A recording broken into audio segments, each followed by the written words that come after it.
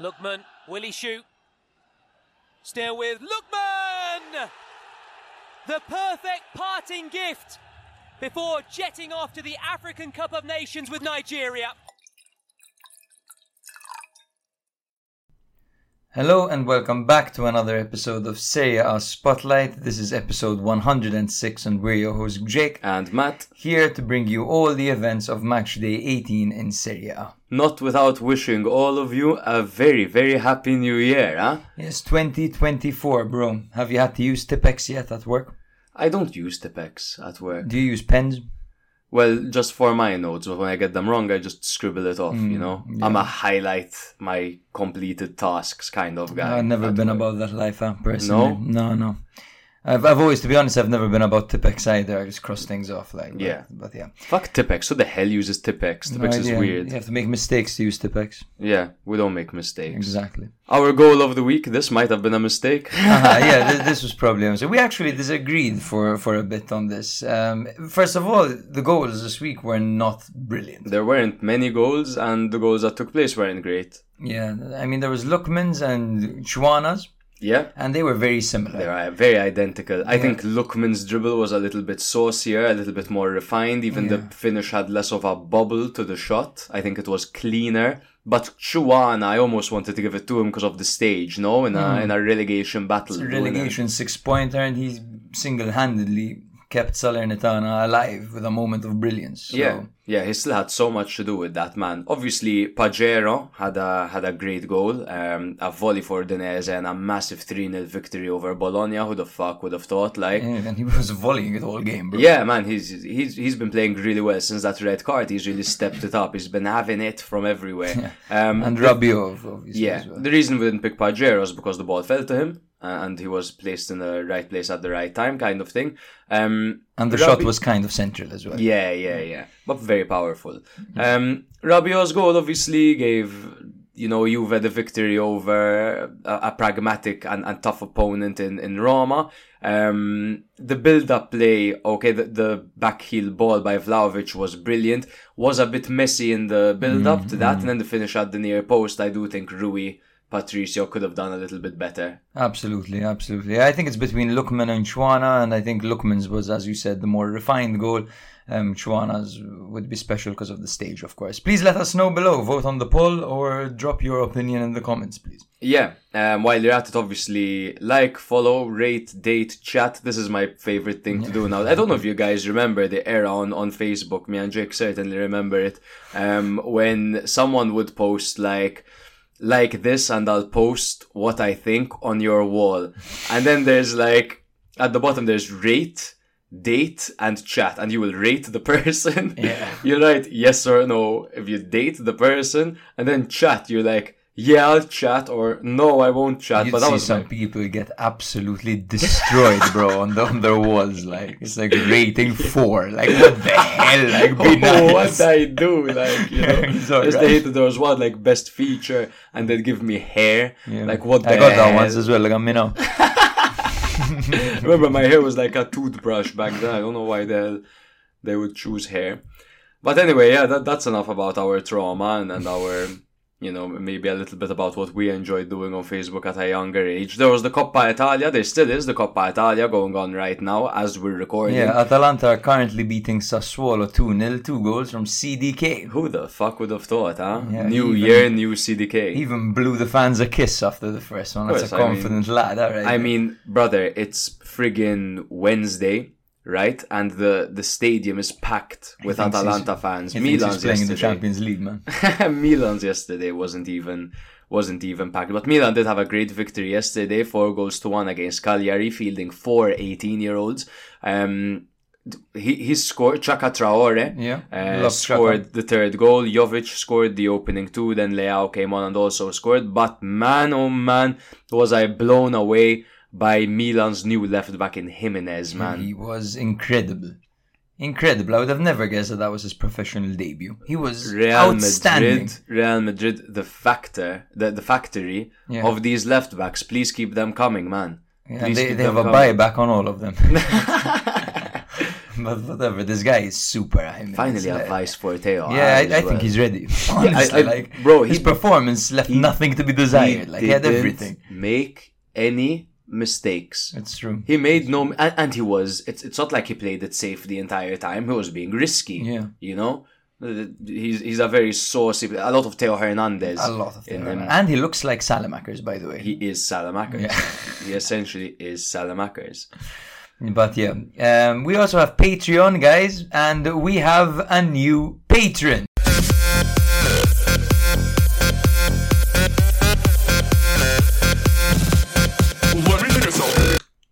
Thank you, Tim. And this is a new thing that we're going to be doing, guys. Every time we get a new patron, a new subscriber, we're going to be blasting that song. I mean, it's party time. No one will get a new patron. Yeah, bro. But first... No, I'm kidding. But yeah, thank you to everyone in the family. Thank you, Ed. Thank you, Alan, Andy, Lena, Jose, Luke, Mike, Matteo, Matthias, Luca, Anthony, Michael, David, Kyle, Andrew, Slooge McNoodle, and finally, Tim Warner, our latest family member. Thank you. Welcome. Welcome to the Spotheads. Yep, we appreciate the way in which you signed up as well. I believe he told us, fuck you, I'm becoming a patron. Fuck you guys, I'm signing up. So we appreciate you, brother. That song was for you. If you guys become a patron, we'll have a song for you as well. We've got one more announcement before the rundown. Yes, we do. Keep your eyes peeled on our Instagram as we're launching our first ever giveaway in collaboration with the very talented Embroidered Malta. Yes, we're giving away an exclusive all-black Serie A Spotlight sweater with our logo beautifully embroidered on the top left. Check out our Instagram where you'll find the giveaway post including images of the sweater and all the steps to enter. Follow these steps and you'll be in a good chance to win. The winner will be announced on Thursday, the 18th of January on our Instagram. Shout out to Embroidered Malta for their fantastic work. Do check them out on Instagram at embroidered_Malta and maybe even get yourself a custom embroidered sweater. You're certainly in good hands.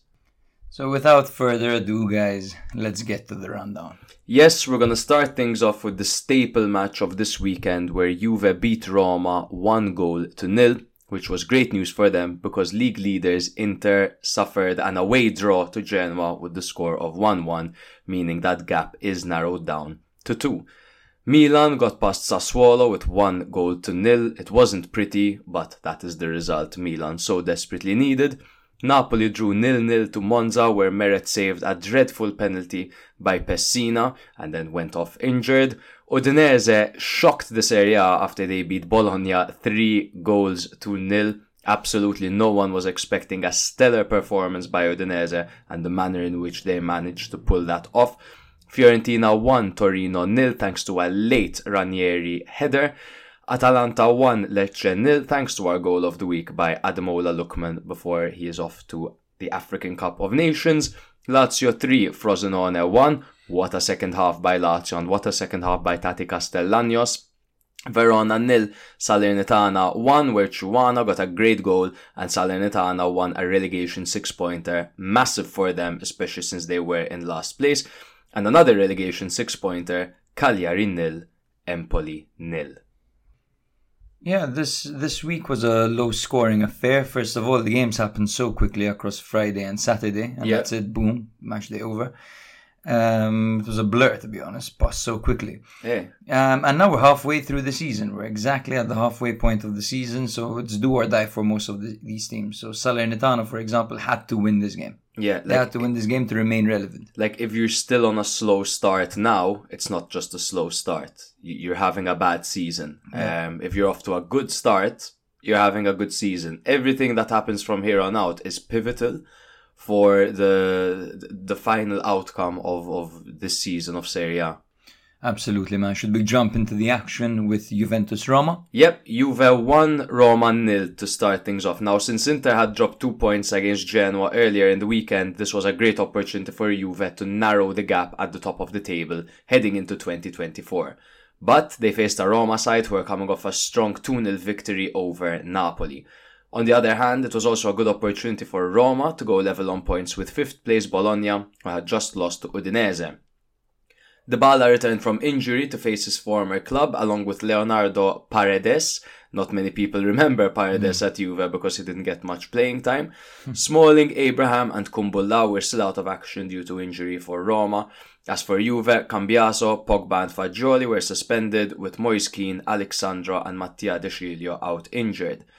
Federico Chiesa was not at 100%, so teenage sensation Kenan Yildiz again started, this time with Dusan Vlahovic and the returning Timothy Weah on the right-hand side. Now, the game started aggressively and it started quickly. In the 4th minute, Cristante's powerful volley from inside the area deflected off of Vlahovic and struck the post for the first close call of the game. In the 19th minute, Mancini denied Vlahovic with an excellent sliding block after the Serbian was through on goal after out-muscling Llorente on the turn. That is the Vlahovic we know, the one Absolutely. that could, on the turn, just out-muscle the defender and end up clean through on goal. But Mancini was excellent over there. 31st minute, Dybala's strike with his left foot skimmed just wide of Szczesny's far post.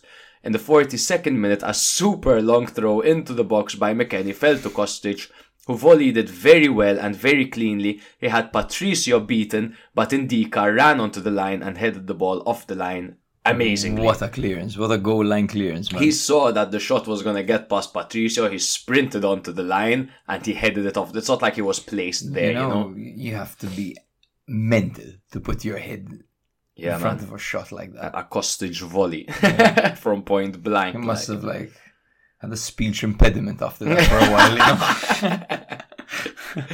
In the 47th minute, just after half-time, Rabiot opened the scoring with a clean finish into Patricio's near corner after a lovely back heel flick assist by Dusan Vlahovic. It was taken to VAR, but VAR footage showed this was extremely tight, but the Frenchman was just onside. In the 83rd minute, Chiesa broke forward well and squared a dangerous pass to McKennie, but his centre strike was denied by Patricio.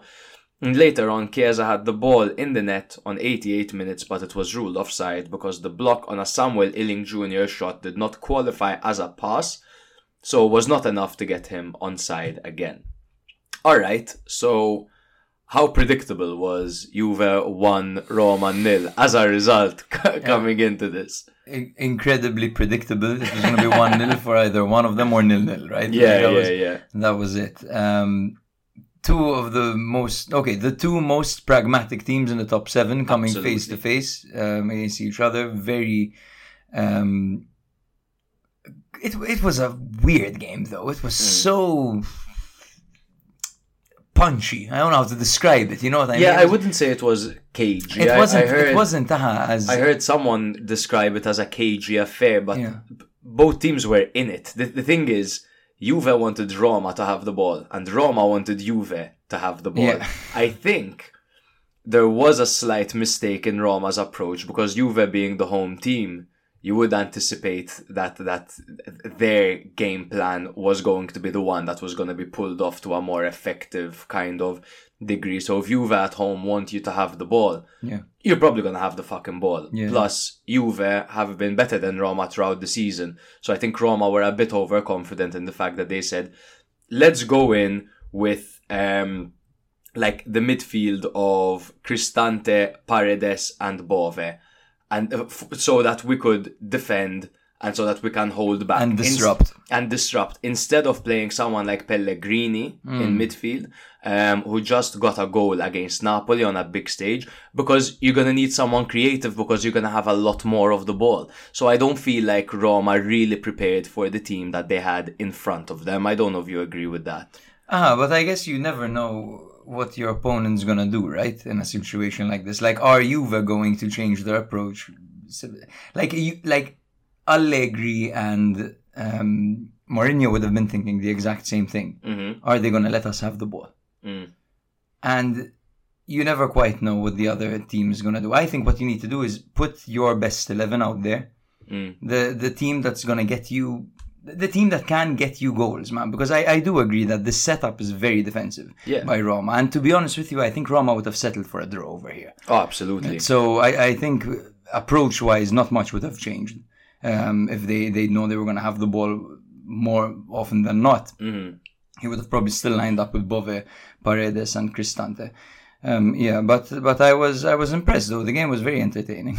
Yeah, no, it was entertaining. I do think that the deciding factor in this game, despite not getting a goal, I got an assist. Dusan Vlahovic, how good was Vlahovic in this game? His work ethic, his strength, his pace, the way he turned the pace like no other, and just his involvement throughout the entire game. He was a menace, man. He was powerful. He was determined. You know, he was a handful for that back three. And at one point, he even had Diego Llorente on the floor rolling around, and he even mocked him. He did the whole wah wah wah, rubbing tears off his eyes, like little baby. Wah. No goal for him, but that assist is brilliant, right? Arnautovic-esque, we can say. Exactly.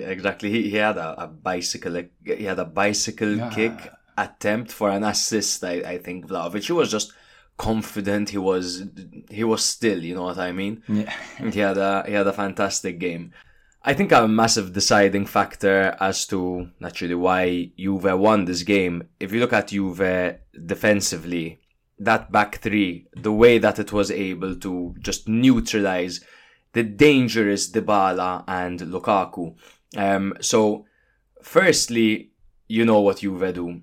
They got that goal in the 47th minute, and then they took a very defensive approach like Roma, have the ball.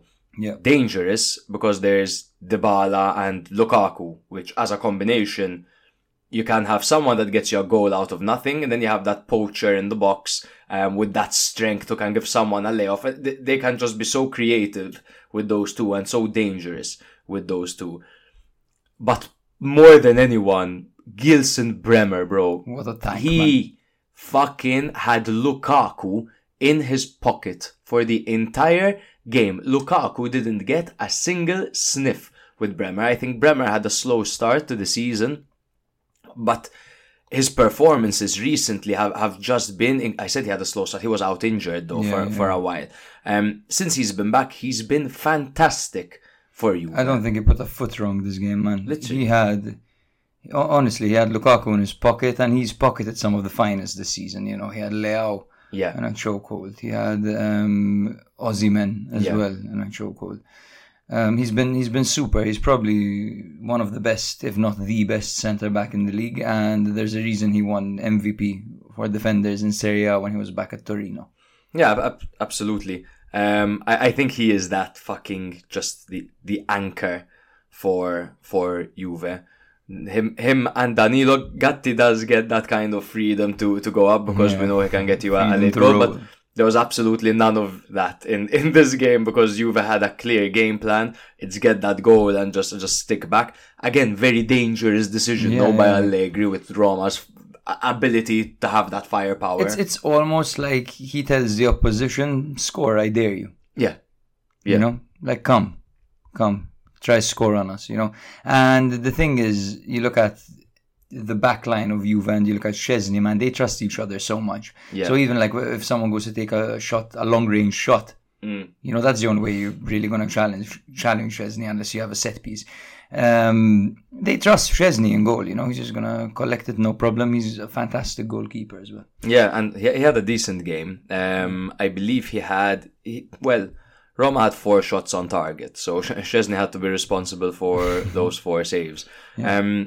I think if we look at the other side, without obviously not ignoring any other performances by Juve, I think Yildiz had a decent performance as well, especially considering it's his second or third start. His second start, and even that midfield 3 man of McKennie, Locatelli, Rabiot. Mm-hmm. They're tough, man. They're tough Shout guys, out McKennie because he's been very, very good, and who knew he had that throw in his locker, that long throw.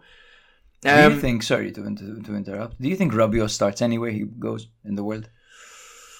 Does Rabiot start? Probably not anywhere in the world because... Like would he start at City?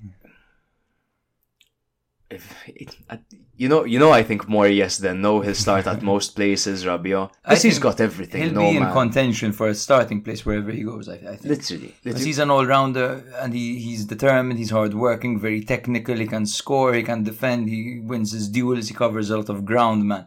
He's a beast, you know. He's a monster, man, Rabiot. Absolutely. I think you might be right over there, bro. And keep in mind how highly rated this guy was in his early years at PSG as a teenager. Yeah. The entire world wanted him. Real Madrid wanted him. Barcelona wanted him. He ended up going to Juve. It took him a while to adapt to the league. But once he adapted, wow, man. Yeah, and he adapted as his contract was running out. Yeah, so. He was off. He was off to United, bro. Yeah. He was off to United. So all the Juve fans were like, oh my god, he's just playing well to get a renewal. They renewed him. They're like, no, what are we doing? And he continued playing well, which is, they're super happy about. I'll never forget. He's 28 years old nowadays, of course. He's in his prime. Yeah. And he's our episode artwork for if you didn't recognize him. Yeah. If you thought he was someone else. But yeah, great performance as well by him, Rabiot. Looking over at Roma, I think what we said earlier kind of sums up Roma. I think it was the factor of the decision making going into this game. Did Roma lose this game before the game even started? Because they were going in for an approach which isn't going to hold well against a side like Juve. At least Juve showed that they have the bigger dick in this contest. Just to highlight Evan Ndika and Evan Ndika's performance, particularly in this match. Not because he had the goal line clearance, but just his involvement all round. The fact that I don't believe he lost a single duel. No, he won them all, in fact. Yeah. He had 94% accurate passes as well, 95 touches. He was very involved. He pushed upfield. He was confident. I think he was probably the best defender for Roma this day, and they played all right, you know. Yeah, you'll see that in this match. If you guys look at the heat map, obviously you'll see that all three of the centre backs were placed quite high up the field. Yeah, but that's because Juve weren't attacking and Roma were just piling everyone forward and playing the ball around. But Gianluca Mancini getting forward and Ndika getting forward, and then Llorente being that last man, you know, on the spot of the center midfield. But I do feel like they left a lot to be desired, Roma, simply because they were shut off by a very effective Juve side. Yeah, it's weird. The approach would have been, as we often say over here, you know, we could have easily ended up praising Mourinho's approach over here. Let's say that Brian Cristante's shot went in earlier on in the first half when he struck the post and they held back and they didn't concede for the rest of the game, you know what I mean? Or they conceded one later and it finished 1-1. Would have been like, Roma put up a fight here, they approached the game well. The fact that they didn't really manage to get the ball over the line really fucks them. I mean, it's a simple thing, it's an obvious thing, but that's what it is. Juve are a side that pretty much mirror Roma, but they're better at what they do. They're better at what they do, and they have better quality. Not to mention, okay, it's true, Roma have Lukaku and Dybala. Fair enough, two very good players. But let's say that Lukaku is new. Let's not forget that Lukaku is new, and that Dybala is fucking playing game in, game out with his injury. It's always a little problem. So I don't think he's ever fully fit. Whereas on Juve, you've got Rabiot, who's, as we discussed, pretty much a world beater. You've got Vlahovic, who, let's not forget, is a top striker, you know. You've got the likes of Chiesa coming off the bench who can do a lot of damage. Especially when Roma were placed so high up the field and Chiesa came on, he was breaking through those lines. Yeah, man, absolutely. Like, who's going to do that? Spinazzola, you know? Zalewski, they don't really have anyone to do that. What Roma players offers a lot of industry. You look at Cristante, Paredes, Christensen, Bove, Zalewski, like those five guys. They're not the most technical guys in the world at all. But they're going to work. And I think that was the plan here. Yeah. Try to hold back, defend with everyone except for Dybala and Lukaku. And then try to hit them on the break with Dybala and Lukaku. In fact, I think what you're saying is exactly why Zalewski is being favoured over Spinazzola. Because if you were to tell me 2 years ago that this kid Zalewski is going to bench Spinazzola against Juve for Roma, I'll tell you, you're crazy. But Spinazzola, because he's more of an offensive player, and maybe because of his problems with injury, he doesn't offer you that, you know, going forward and tracking back and going forward and tracking back. I feel like Mourinho, is using Zalewski for his legs more than anything. That fucking work ethic, the fact that he's a horse down that left-hand side. I think Spinazzola's tidier, but Zalewski's more of a Mourinho kind of player. But I think that's pretty much it when it comes to this game. Again, obviously a pragmatic approach by both teams, so I think you all expected this outcome. Juve are in second now, just 2 points behind Inter, whilst Roma are in 7th place on 28 points. They are just 5 points behind Fiorentina in 4th. Yeah, you mentioned that Inter are still leading. However, they did slip up. They drew 1-1 to Genoa away from home. They were missing key players like Lautaro and Di Marco, and they faced a Genoa side managed by Alberto Gilardino, of course, who mirrored their setup with a 3-5-2 formation. I love, by the way, when smaller teams do this. Hey, know, they just mirror your formation. They go man for man. They play a strong 11, and you just have a hard time playing, quite frankly. For Genoa's lineup, it was Ekuban and Gudmundsson starting up front together, and everything else was pretty much business as usual, with Aaron Martin out on the left, Kevin Struttman in the middle, etc., etc. For Inter, it was Arnautovic and Carlos Augusto stepping in for Di Marco and Lautaro. Yeah. The match began with Inter pressing and attacking, but there was actually a funny interruption caused by smoke flares from Genoa fans earlier on in the game, and this delayed the game by nearly 10 minutes. This happened about like literally 10 minutes into the game. And it did throw Inter off a little bit, because Inter started way better before this whole situation happened than they continued in that half. The 12th man, am I right? Yeah. Despite the interruption, Inter managed to take the lead through Arnautovic, who capitalized on a deflected ball from Barella's shot, which came off the post, scoring his first Serie A goal of the season. However, there was a bit of controversy around this goal, as Bissek did seem to push Struttman in a header that led up to the goal. The referee did not consult VAR, however. I always find it strange when they don't check VAR. Yeah, because that's why it's there. Like, go check it out. Now, there's that thing that is the contact significant, and then if it's an argument of whether or not the contact was significant, it's typically the look that the referee had that should count, because he saw it in real time. You know what I mean? Yeah. I think he should have gone to the monitor, though. It seemed like a pretty bad push. Not pretty bad. I mean, it wasn't a crazy bad push, but it was a shove. Exactly, a shove in the box. I have no opinion. Yeah. Just before the halftime whistle, Genoa did actually equalize through Dragusin. Dragonara. Dragus in or Dragus out, am I right? Dragus hopefully in, dude. Dragus hopefully fucking in is one of my favourite centre-backs. I know, God forbid he goes to Spurs. He beat Carlos Augusto and Acerbi to head the ball into the back of the net off of Sommer to conclude the first half at 1-1. He's brilliant in the air, man. He's proven to be that guy that you could ping a ball to, and he is that centre back in a back three that really, really gets forward and pushes forward for this team. And man, Gudmundsson and Ekuban, great up front. Obviously, we know how good particularly Gudmundsson is. We know Caleb's hold-up play has been better. Mm-hmm. Yes, I just refer to Ekuban as Caleb. That's hilarious. But imagine you're facing that front two, and then for an aerial threat, you've got Dragusin sprinting in as the last man. And he's particularly dangerous as well on set pieces. All of their set pieces involve the simple technique or tactic of crossing the ball to Dragusin. And he's typically so, like, he's beyond the far post to the point that if anyone goes to mark him, they're out of position, and he'll stretch the lines. Yeah. So no one typically marks him. And then when the ball is going to him, everyone's like, oh shit. And he'll volley it like a striker, you know? Yeah, there are talks that he might be off to Spurs, but apparently Napoli are interested as well, and they're offering 20 million and Ostigard. I really hope that happens. So at least he stays in the league. Yeah. That'd be good. I would love to, as much as I love having a beast like that at a newly promoted team, which I have a strong soft spot for.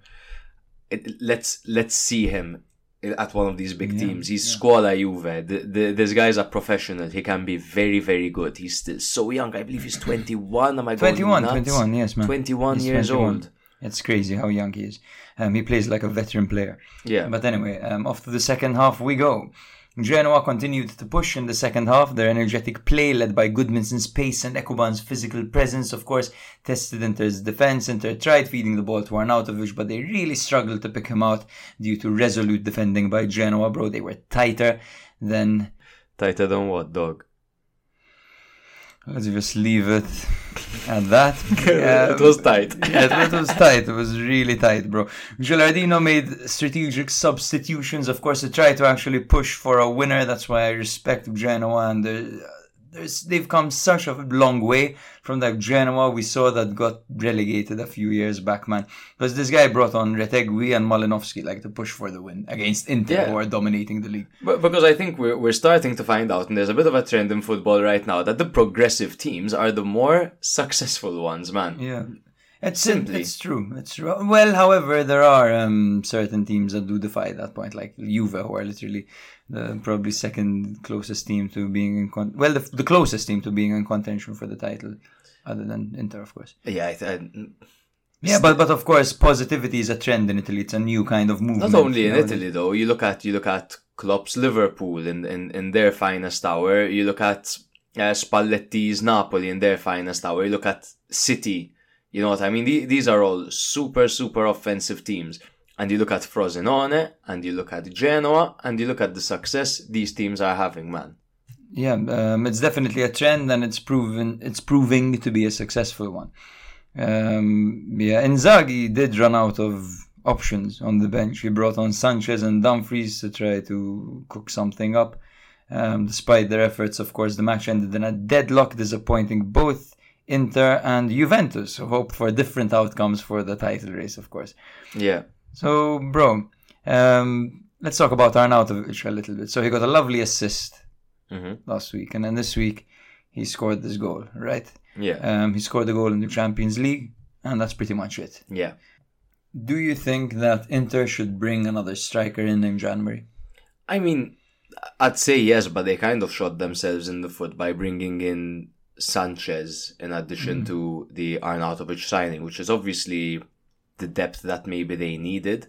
But now they're struggling in the absence of Lautaro Martinez. I think teams like Milan and Inter are proving that the more choices you have, the better, because you never know when a plague is going to come about and kill your entire squad.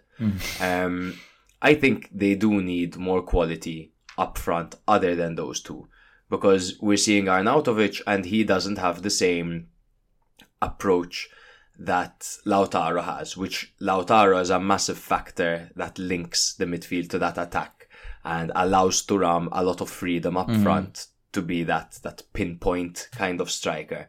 When you get Arnautovic, you lose some legs, and it's like you've got, it's like in Milan terms, it's like you've got Jovic and Giroud up front. Yeah. You know what I mean? And then Sanchez, I don't really have an opinion because we haven't seen him in so long. We know what he's capable of, but I think he's past it. I don't think he's the solution. I think it might be a fitness issue at this point, because he's a very good player, and if he's fit, he'd definitely be getting more minutes. You look at some situations like this game, they really needed him. They really needed a spark off the bench. And let's not get it twisted. It's not just the fact that Lautaro was missing. It's the fact that Di Marco was missing. Di Marco is a massive outlet for them. He can advance the ball from the midfield, get it into the box from literally anywhere on the pitch. Imagine Arnautovic, how much better it'd be with Di Marco on the pitch, especially with his aerial threat. In fact, that was most of the struggle. They couldn't get the ball to Arnautovic. But his attempts were all on loose balls from deflections or spilled balls, basically. Yeah. I do think, though, they are in dire need of another striker, because if you look at, it's only going to get harder for Inter. Inter have Champions League games coming. They have they don't have Coppa Italia games. They have Champions League games coming, and they're going to be big games because these guys were finalists last year and they're going to want to go far.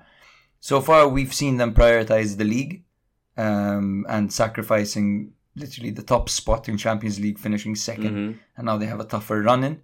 But when these games come in hot and heavy, they're going to have to start resting players in the league.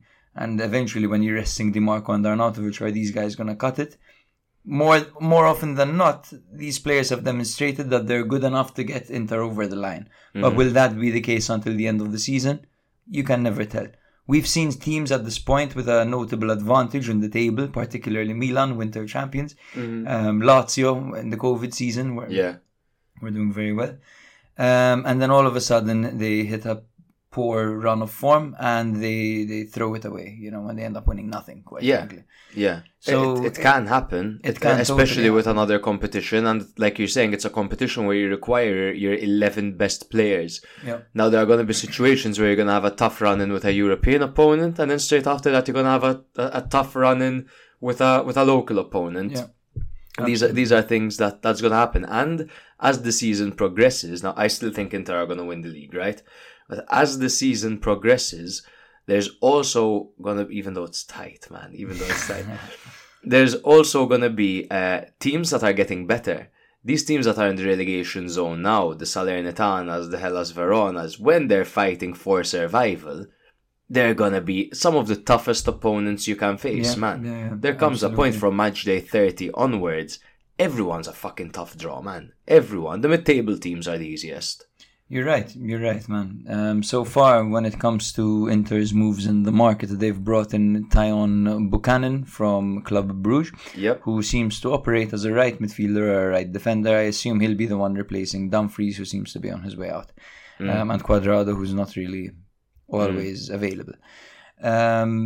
Regarding the game, by the way, I was very impressed with Stefano Sabelli's performance. He won his duel with Carlos Augusto and pretty much destroyed him all game. He was always one step ahead of him. No, we saw Inter lose the wing battles in this game, which isn't something we're typically used to seeing. Because they pressed high, man. They pressed high, and it wasn't Di Marco, quite frankly. Yeah. Hakan, I felt, had a bit of an off game. He was ineffective at creating. He tried to operate right behind the strikers to try to play them through, but he struggled to do so. Yeah, I think when a team is struggling because of press, the midfielders are obviously going to be the ones that struggle the most. Now, we've already discussed how Hakan isn't the most press-resistant midfielder in the league, and I think yet again, that was exposed. Look, if you were to ask me who's been the best defensive midfielder so far this season, it's a no-brainer that it's been Hakan Çalhanoğlu. But I do think that these past 3-4 games, where he hasn't been banging in penalties, and kind of,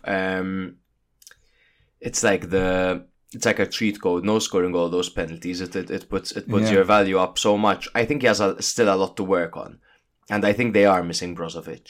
They are, no, of course. I don't think that Çalhanoğlu filled the void entirely. I mean, Brozovic was just so complete as a player, man. And in that role, man, he had nothing missing, he could do it all. Not to mention his toughness and his industry. They love him in Saudi Arabia. Have you seen the boom thing? What's the boom thing? Bro, they'll be holding up, so the entire stadium of Al Nassr, they'll be holding up not the tifos, but around the entire stadium, it's a grenade. And then Brozovic pretends to grab the grenade off his neck. He throws it in the air, and they all pull up another tifo, and it's an explosion. And they all go, BOOM! You're joking. I swear to God, it's crazy. But I've done it once for sure. I don't know if it's something they do week in, week out. But there's a viral clip of it, and Ronaldo's looking at him like, wow, I kind of want that. He's not jealous. I mean, he's got his sue, Yeah. He's going, I need to sue, Jake and I might go to Madeira with the Gyaldems, and if we go to Madeira, I'm gonna spend the entire time suing, man. I'm not gonna stop suing. I show speed, no? Cristiano Ronaldo, suing. Shout out speed. Yeah, because he needs one. Genoa this season have held Napoli, Inter, Juve, and destroyed Roma. Not a bad return for them. They have impressed me, and their only rough patch, in my opinion, was when they had that injury crisis that really only affected their best players. It was uncanny. But mind, these guys have got Tretegui out, Yeah. They're doing just fine. He's coming back in slowly, but he was injured for quite a while.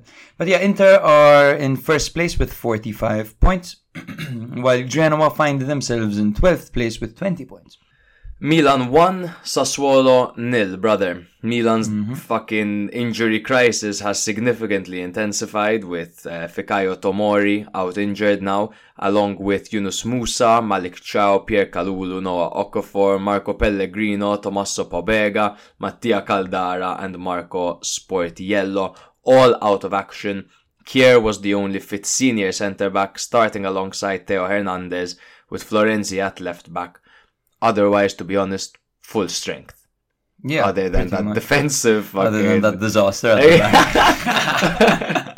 back. Despite losing a leg, you're at full strength. The Nero Verde missed Vigna, Defrel, Rakic and Boloka, but Berardi returned from his injury. However, he was unable to complete 90 minutes. Now, when you look at Milan and Sassuolo's last head-to-head matches, so before this 1-0 victory for Milan, last season Milan didn't beat Sassuolo. Milan lost 5-2 at home to Sassuolo when Tiramisu was in goal. Tatarusado. And they drew 0-0 the time before. The match before that, Milan won 3-0 at the Mappe, which is a historic event, because Milan won the league over there. And before that, Sassuolo beat Milan 3-1.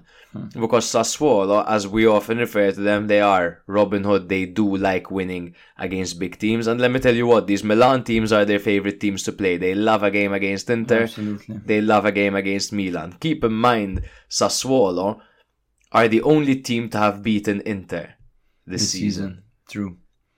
That's quite a claim to fame, huh? Yeah, and they've just lost, they haven't won in 5 games in a row, and they're the only team that have beaten Inter. They're crazy, man. I can't put a finger on them. Reinders created a few chances for himself in the opening stages of the match, having a crack at goal, dribbling past a few players. It's Reinders' world, it's Reinders' midfield, and we're all just watching and observing. In the 23rd minute, Benacer got close with a strike from just outside the area, hitting the side netting after he beat 2 players. That's the Benacer I like to see, the Benacer. So, he could be Benacer, but he also could be Benacer. And when he has that ball and he's got people pressuring him and he's just fucking fidget spinning around them, that is Benacer, man. I agree. It's Benacer. Now he's off to the African Cup. He played a brilliant game, reminded us exactly what we were missing, and then he left to AFCON. Exactly. Yeah. And enjoy, dog. We'll be rooting for Algeria. Come on, Algeria. Will we be? Because there's also Morocco. I don't know. There are quite a few. I haven't made my alliance yet. I haven't made my alliance, but Benacer. I like Algeria. Benacer. In the 33rd minute, Berardi's Tira Aigira was tipped over the bar well by Magic Mike Manyan. In the 58th minute, Pulisic got the decisive goal for Milan, finishing off a brilliant through pass by Benacer, which Tresoldi got a touch to, and then Consigli got a touch to the finish as well by Pulisic. Not the cleanest, but Milan absolutely needed that, and it was a combination of 2 great actions by 2 great players. 6 goals and 4 assists for Chrissy P, who only missed 2 matches due to injury this season. So, you'll really, this is all my Chelsea fan friends, okay? You'll enjoy him, man, until his inevitable 4-month injury. Let's relax, bro, because I feel like the news is breaking out right now. That he's just pulled up, His injury record is very concerning, but it's just nice to see that in Milan's squad, there's an option for that right-hand side. Yeah, absolutely. And this is something that Milan didn't have for a very long time, since Suso. Yeah. And Suso was quite one-dimensional as well. It's just crazy how nowadays it seems that Pulisic more often than not is being double-teamed, and Leao not sometimes, you know? That's wild to me. It seems that teams have realized that if they defend deep and tight enough, then Leao kind of isn't as effective. Exactly, because he's running into a brick wall or he's having a crack from distance, which isn't his strongest point. But then in these situations, Pulisic can be very slippery. So it's nice to have that outlet as well. And Pulisic is also very refined. He is one of the most well-rounded players Milan have.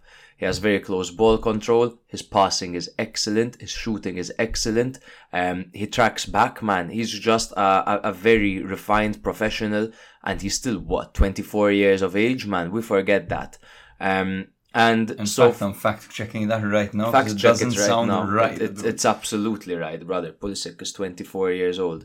And he's been 25. 20, it was just his birthday. Maybe. Definitely. Milan signed him when he was 24 years old. That's wild. I promise. I would have guessed he was 26. But let's give him his flowers. 6 goals, 4 assists this season, only 2 matches out. It's been a dream start to his life in Milan, man. Absolutely. He's exceeded all my expectations, to be honest with you. Mm-hmm. Now, whilst I give props to the likes of Kier and Florenzi for showcasing their experience in this team, Pulisic for his goal, Jovic for his hold-up play when coming on, there's still naturally a concern with Milan, which is this infamous, it's being called the 5-0-5 formation. This tactical approach is an absolute disaster. I don't get it. And it rids Milan of any creativity whatsoever. Yeah, I don't understand why this is a thing. I've been noticing it for a while. You have been. You've been pulling out your phone and drawing dots for me. This is Milan's formation right now. It's ridiculous because you have literally it's a 5-0-5 is the best way to put it because there's no one in midfield. So it's like the 4 defenders. You have Benacer right between them, for example, driving or Reinders or Krunic, be who it is, whatever on the day, right? Whoever. And then you have just 5 men in a straight line up front along the opposition defense. Yeah, We've mentioned this on the podcast before. With the defensive line up their asses. Like, what exactly. the hell? Like, how are you going to build up play? Like, what's the plan here, Chief? Like, what are we doing? I don't get it. Like, these players that are up front can't even win aerial duels. You know what I mean? They're kind of small, you know? Yeah. I mean, Leao doesn't really have the grr to win a duel, you know what I mean? Yeah. Giroud can because he has the size, he has the strength, but he's kind of on the older side as well, and most defenses are tough enough to deal with him. Then you have the likes of like Pulisic, you have Chukwueze, like these guys aren't going to win you an aerial duel, and you put your men up like that. And then you insist that you have to play the ball down to Giroud to flick off to the midfielder to try to break him free. You're essentially wasting the wide players, and then it doesn't make any sense. I don't understand it. I don't see the logic in it. I much preferred Milan's approach in the Coppa Italia personally. Yeah, I think so as well. The 5-0-5 has been this. It's been talked about in Italian media, and now speculation continues about Pioli's position. He was told that if he doesn't get maximum points against Sassuolo and Empoli, this is according to reports, if he doesn't get maximum points against Sassuolo and Empoli, then he's done for, right? And apparently, according to certain sources, there is a replacement lined up, which is not Conte, which is not Dionisi, which is not Thiago Motta, but it's former Frankfurt manager Oliver Glasner, reportedly in talks to replace him. Now, Oliver Glasner, his honors are basically runner-up in the DFB Pokal, right? And he won he won the Europa League for Frankfurt in 2021-2022, so it's good to see Milan are focusing on the Europa League. What do you make of that? Is sacking Pioli halfway through the season the way to go for Milan? No, definitely not. Milan, objectives-wise, are on course. They had the group of death in the Champions League, which many people, didn't rule Milan out by any means, but it's still the group of death. It's still understandable if you finish third. You know what I mean? It was literally by one decision that favoured PSG that shouldn't have, that led Milan to being in the Europa League and not in the Champions League. They're third despite all their injuries. They have missing players. They have no defense. They're playing without a defense, so they're still third in the league, and they're still alive in the Coppa Italia and winning with their youngsters over there. The thing is, yes, structurally and tactically, there is a problem with the team, to say the least. It's not that bad, and it's not pervasive. It's not always there. It's just this weird setup. I don't know why. I don't know how. I've never seen it quite work. I don't get it, but he seems to insist on it purely. I do want Milan to go for a new coach next season, but if you change manager halfway through the season, you better bring in a profile that's permanent. Don't bring in someone because he's the only guy available, then you're stuck with him. We've seen the Uniteds and other teams do this caretaker manager for 6 months. Like United had done it with Ragnick, they had done it, I believe, with Van Gaal. So it's not sustainable. However, it can get an instant reaction out of players. Yes, sure, okay, but how sustainable is that? You know what I mean? Like, okay, let's say you bring in Abate goes in, he's like, I've been here. Starts shouting, riling everyone up. They go out and they score 3 goals. All right, granted. You think every time Abate shouts, they're gonna get riled up? Yeah, he can shout all he wants when Milan are in the Derby della Madonnina against Inter. You know what I mean? Or facing Juve or Roma. These are the times you need someone with experience who has looked after the team. I'm in agreement with you there. I say, if you're going to line one up for the end of the season. If it gets to a point where Milan aren't going to get top 4, Milan are falling out of favour for top 4, and there are 10 games to go, perhaps hit the panic button and get in a caretaker manager to try get some motivation out of these players. Because to be honest, it does seem like the players aren't willing to die for Pioli like they were a couple of seasons ago. Yeah, I would agree with that. And if you look at what's going on right now in the table, though Milan are building some distance between themselves and that 5th position, which by the end of the season might still get you a Champions League place. We haven't even addressed the growth decree. Oh, that's true. There are going to be basically, there are changes in tax laws that are going to affect Italian clubs negatively when it comes to bringing in foreign players. This will affect the number of foreign players that can be found in each team. If you look at the smaller teams right now, so the Hellas Veronas, the Salernitanas, they've got many foreigners simply because financially it's worth it because they don't have to pay as much tax on them. Now with this with this rule change, essentially this law change, teams are going to have to focus more on their youth development and actually on local talent, on homegrown talent. Yeah, which is great to see that Milan have been doing that, playing Zeroli in this match, bringing him on. It's almost like they're testing the waters, right? Already. Yeah. But you look at the signings like Mourinho, Lukaku, Zlatan when he came into Milan originally on his salary. Yeah, these won't be obviously sustainable anymore. Which might be good for the national team, but for our Serie A, it might take another dip in quality just when it was getting back to the Serie A we all know and love. Yeah, of course, presidents and spokespersons for clubs are freaking out. They're calling it a terrible thing to happen. Like, Italian football already struggles financially to compete with the rest of the world, and this was one of the only good things going for the Italian league. But it's January, so Milan have brought in Gabbia. It's been confirmed that Gabbia is a Milan player once again, filling in for all the centre-back injuries that Milan have right now. Although Theo, left centre back, Jimenez, left back isn't looking like a terrible shout in today's day and age. But where do you think Milan should prioritise? Because Jovic has been on fire to a ridiculous level. He's been excellent. His technique, his finishing, his presence, I feel like he's being allowed to operate closer to the midfield, which allows him to dictate where he wants the play to go.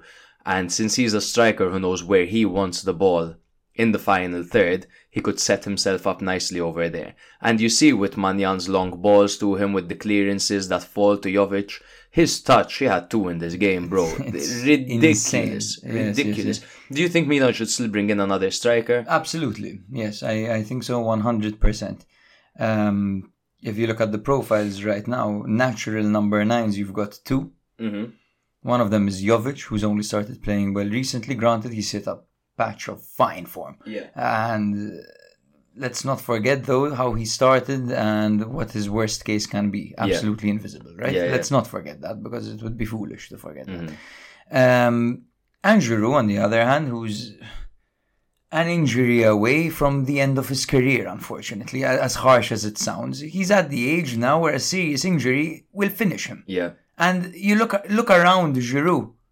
Look around him. Everyone's dropped already. Everyone's already suffered an injury. Okafor, who's another contender for that number 9 role. So if you're taking part in 3 competitions, Jovic and Giroud definitely aren't enough. Mm-hmm. Definitely not. And then you say, okay, because Okafor can play as a 9. Can he, though? Can he? Is it really ideal to have Okafor as a makeshift 9? Why not bring in a natural 9 when in reality, Milan have wingers? It's not the end of the world. Milan's wingers are fine, even if you have to really dip into the depth of the squad and look at Luca Romero, you look at the likes of Chaka Traore, they can put in a shift. But when it comes to the strikers, the third one in line after Okafor as a natural striker is fucking Camarda, man. Yeah. And he's 15 years old. No, you need to bring in a striker. Yeah, I think so as well.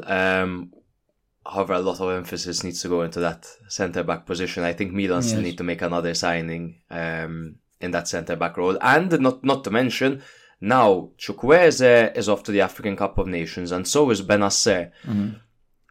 Now, Chukwueze, Milan can make do without, even though he's great for rotation, but with Pulisic and with the 2 gentlemen that you mentioned earlier, even with Okafor coming back, and obviously Romero and Chaka Traore, they could do something. But when it comes to the loss of Benasser in the midfield, how are Milan going to line up? Because Krunic fell out of favour and he's probably off to the Turkish league. Adli looked incredible midweek against Cagliari, so he might be a solution. But do you think there's Musa as well, obviously, alongside Loftus-Cheek and Reinders? I mean, a midfielder would be nice as well. I don't think it's the most pressing thing. I think the striker situation and the centre-back situations need to be addressed first. Ideally, you bring one of each, but let's be real. We're not playing PlayStation over here. It's on manager mode. Yeah. Hopefully, Algeria get knocked out as early as possible. Yeah. Right? Bring Benasser back. Yeah, fuck rooting for Algeria. Come to think of it. Just 2 more points before we move on. Leao said that he idolizes Ronaldo. Right? And he said, my numbers aren't as good though. I just need to be a little bit more selfish. Respect to Leao, because he's still the star for Milan, even with Pulisic. I do believe that Leao is still the star. I think he's having a bit of a dip after an injury. He's a quality player. He's loved by the fans. He's loved by the squad. He's somewhat of a father figure in a weird way for a lot of these young players as well. You see the way he hugged Chaka after his goal. Amazing. But Leao, we're watching you and we have eyes, and we see that maybe you have been trying to be a little bit more selfish recently. Yeah, you've been trying to score goals that you've never scored before in your life, my friend. We see that as well. The long range shots, the fucking excessive dribbling at times, which the excessive dribbling I can't fault him for. We can get over that. He's very good at it, and that's what he does. But the long range shooting I can never defend. It's not like he's fucking hammering them in like Malinovsky. His long range shooting isn't great. He should stop doing that. And if he's claiming that he isn't selfish, then maybe he should act a little bit less. But there is an element of truth to his game. Because he takes the ball to the byline. Exactly. And when it comes to his expected goals and his expected assists compared to some of the other big wingers in the league, you'll notice an interesting observation. The fact that Leao doesn't even appear in the expected goals argument, whereas the likes of Kvaratskhelia, for example, are all over it. Let me try to find the statistic. This one. It's a tweet by Saturnion, okay, on Twitter. He says, Leao is simply not a goal-scoring winger. In Serie A right now, Guevara takes the most shots per game, while Leao is not even in the top 50. Chiesa and Guevara, both top 5 in big missed chances. Leao not even in top 50. Meanwhile, Leao has the most big chances created and the most expected assists, while the other two are not even in the top 10. Yet, they all have around the same goals and assists. Leao needs to get more selfish to level up, is what this guy said. It's a very interesting point. But like, he doesn't find himself in those positions because he typically plays to his strengths, or at least he's advised to play to his strengths, and his strengths are out wide. Yeah. He started off his career at Milan as a striker, and I'm sorry, but that is not his position. I we've agree. seen him when it was 3-4-3 and he was playing closer to Giroud up front, and I'm sorry, that's not his position either. He needs to be as wide as possible. Yeah. He can break in, he can play a square ball, he could go for goal sometimes, sure, but from outside the box, I don't want to be seeing any of that. Until one goes in, I do think his shooting is improving, but still a lot more work to be done. Yeah. One more point. Sassuolo, who haven't won a game in 5 matches, yet are the only team to have beaten Inter this year. They are going through a significantly dry spell. There are talks about them getting relegated this year. I know it's a stretch, but that is the reality they currently find themselves in halfway through the season. Should Dionisi be out? Yes, now? absolutely. No. Get them out. They're 2 points ahead of Cagliari in 18th. They're terrible. They're the side who've conceded the second most goals in the league. They have the second most losses in the league. Yeah, alongside Verona, alongside Cagliari, and alongside Salernitana with 10. Empoli have 11. I think Dionisi's time is up. I think they need a change of manager to simply motivate these guys enough for survival, because there seems to be a lack of unity as well in the Sassuolo team. I don't know if it's because many of these guys are young or new, but you look at, for example, Cagliari, even Salernitana, and you look at Frosinone and Udinese, there's a sense of they're a team. Yeah. They're a team. They fight for each other, they sweat for each other, they bleed for each other. Sassuolo don't have that this season. They don't have that at all. They don't have the unity. It's not working for them. It's not working for them at all. Individual errors are absolutely destroying them. It's true to a certain point. It is a harsh look on Dionisi, and perhaps it's unfair to judge him based on the fact that every single game it seems like one of his players lets him down. Yeah. But that's the harsh reality of football. It's other people who get you fired. Exactly. You know, a player makes a mistake, the manager gets fired. Exactly. No, yeah. and that's it in business everywhere, not just football. As a manager, supervisor, you are responsible for what the people under you are doing, no? And if they're not up to par, then why are you fielding them? If you don't have any other options, why aren't you getting in any other options? But he insists on bringing in players like Castillejo, which just is mind-boggling. Milan in third on 36 points, just 3 ahead of Fiorentina, and they are 7 behind Juve in second. Sassuolo in 16th, only 2 points from 18th placed Cagliari. Napoli took on Monza and they came 0-0, bro. The approach to the game from Mazzarri involved a tactical change where he opted for Zerbin over Politano. Palladino, on the other hand, addressed Monza's defensive crisis by lining up with Caldirola, Gagliardini and D'Ambrosio at the back, the only natural centre-back of the three obviously being Caldirola. We've seen this with quite a few teams. Milan, Atalanta, Monza, they've all had defensive disasters. Yeah. The first half was quite a gorgeous half. Both sides seemed to avoid defensive lapses more than anything else. Notable chances were, of course, few and far between until the 40th minute when Mario Rui found Anguissa in the box with a beautiful cross. But the Cameroonian's volley was weird, to say the least. It's like he really wanted to take it on his favourite foot, so he shifted his body to try to hit it with his favourite foot. But Di Gregorio saved it pretty comfortably, to be honest, running out and just making himself big in front of him. This was a big miss by Anguissa. Towards the end of the half, Kvaratskhelia attempted a solo effort, narrowly missing the target.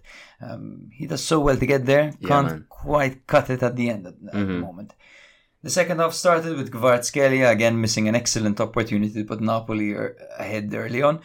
The second half. The tempo increased as Birindelli replaced Pereira for once at halftime, and Birindelli ran down the left, and he actually won a penalty after he found Colpani and his shot struck Mario Rui's arm.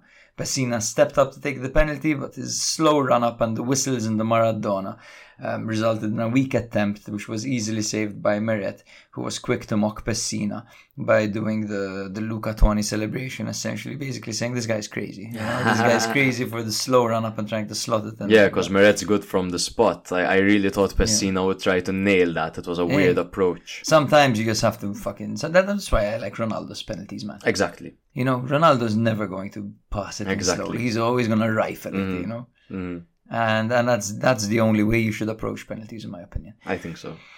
Because even if you get a touch on it, you know, it's either going to deflect out and you get a tap in, or it's going to hit the keeper and go and find its way into the back of the net. I just think that powerful penalties are the way to go. Yeah. Napoli tried to respond with Di Lorenzo testing Di Gregorio and Zerbin squandering a great chance created by Guevara. Tempers flared eventually. There was a bit of a fight between Bondo and Guevara. You know, Bondo went in hard on Guevara. They got up, they started pushing each other. Out of nowhere, Mazzarri goes in, you know, gets a red card. After that, Palladino gets a red card as well. It was all crazy by the end of the game. He tried to bring in Simeone. Mazzarri at the end, well, not he tried to bring him in, he brought him in. Di Gregorio had a crucial save on Gaetano, and the match ended in a goalless draw. So Napoli are actually creating quite a lot, bro. It's just the wasteful nature in which they're playing. Obviously, they had Osimhen out due to his red card against Roma in this game. So they started with Raspadori up front. They also had Zerbin to his side and not Politano, who we all know what his left foot is like. But other than that, because even with Osimhen and Politano, we have seen them being a bit more wasteful this season, which has a lot to do with Guevara's confidence in the final it's third. just the whole team's confidence, bro. And this was the point I was going to make. So you look at this game, for example, 19 shots, 58% ball possession, 9 shots on target. Like, come on, you don't score a single goal. That's obviously a psychological issue. Yeah. And Napoli's issue is purely psychological. They lost Spalletti, who, apart from, other than being a great manager, he's a great man and a great leader. Yeah. Right? Spalletti. He won the league with them, giving, lifting them to another level, ascending the team, taking the team up to fucking European status. Everyone talking about them as a dark horse for the Champions League. They were brilliant. Everyone loved watching them. He was sacked. Garcia was brought in. Sacked.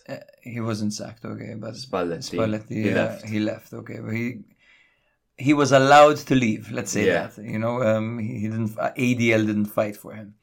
Name one person ADL fought for, other than himself.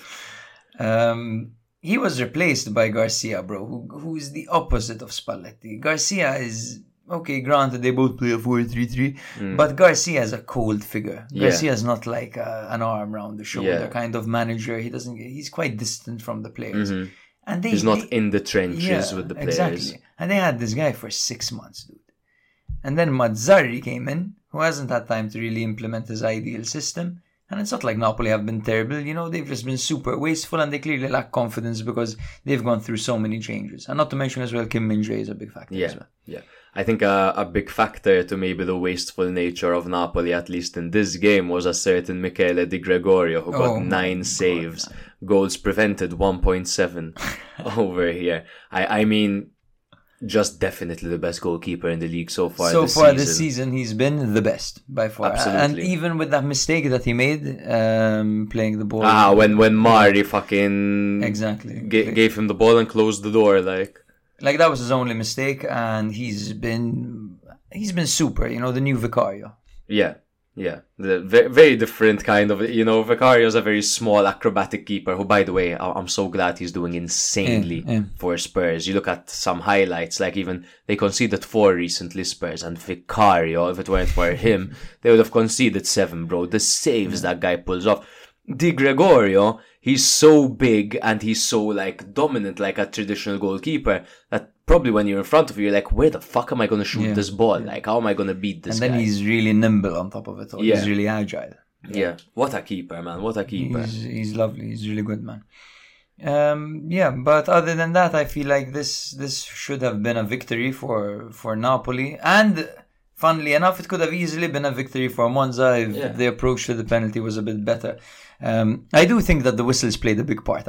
I think they threw him off. They were so loud. No, because Pessina, it didn't seem like he was dead set on taking this tricky, soft penalty like the Jorginho ones or something like that. But it almost seemed like he was kind of caught in between two minds, because it's not like he committed to the full technique. You know what I mean? It was just a shit penalty. He got me at 2 on Fanta, bro.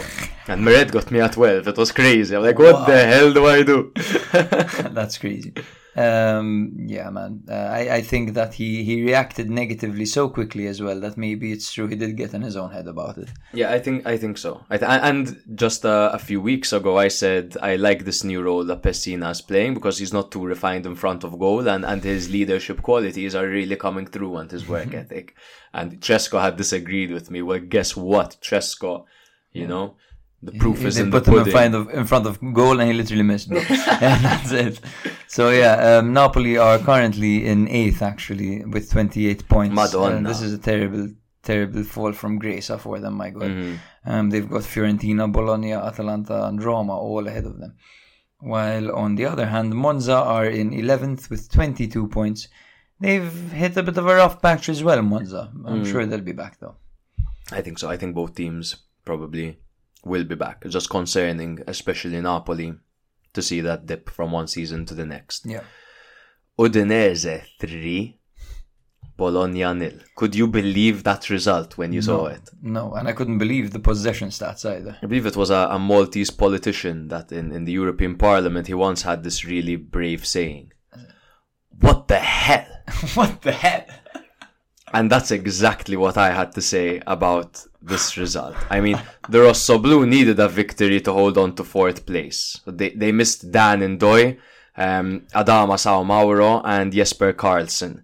And then coming off back-to-back draws with Torino and Sassuolo, Udinese's injury list remained extensive, including Ezibwe, Delefeu, Bijol, Bosse, Zemura, Pafundi, Semedo, and Brenner.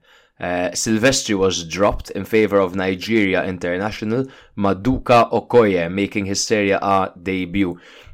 Like, with AFCON coming up, all the bros are featuring, like, you know what I mean? Chukwueze played 96 minutes yesterday. It's like, come on, sprain your ankle, bro. Like, it's so unfair. Instead of protecting them so they can go and have a good tournament, you make them play 90 minutes. But oh my God! So we're watching the Coppa Italia, and Roma are really threatening against Cremonese right now. They just smack the crossbar. Also, Atalanta did win, so it is Milan-Atalanta in the quarterfinals. It was 3-0 for Atalanta. Miranchuk eventually got the third. So that's one save by the keeper, and then Pellegrini off the crossbar, off the line. Damn! Wow.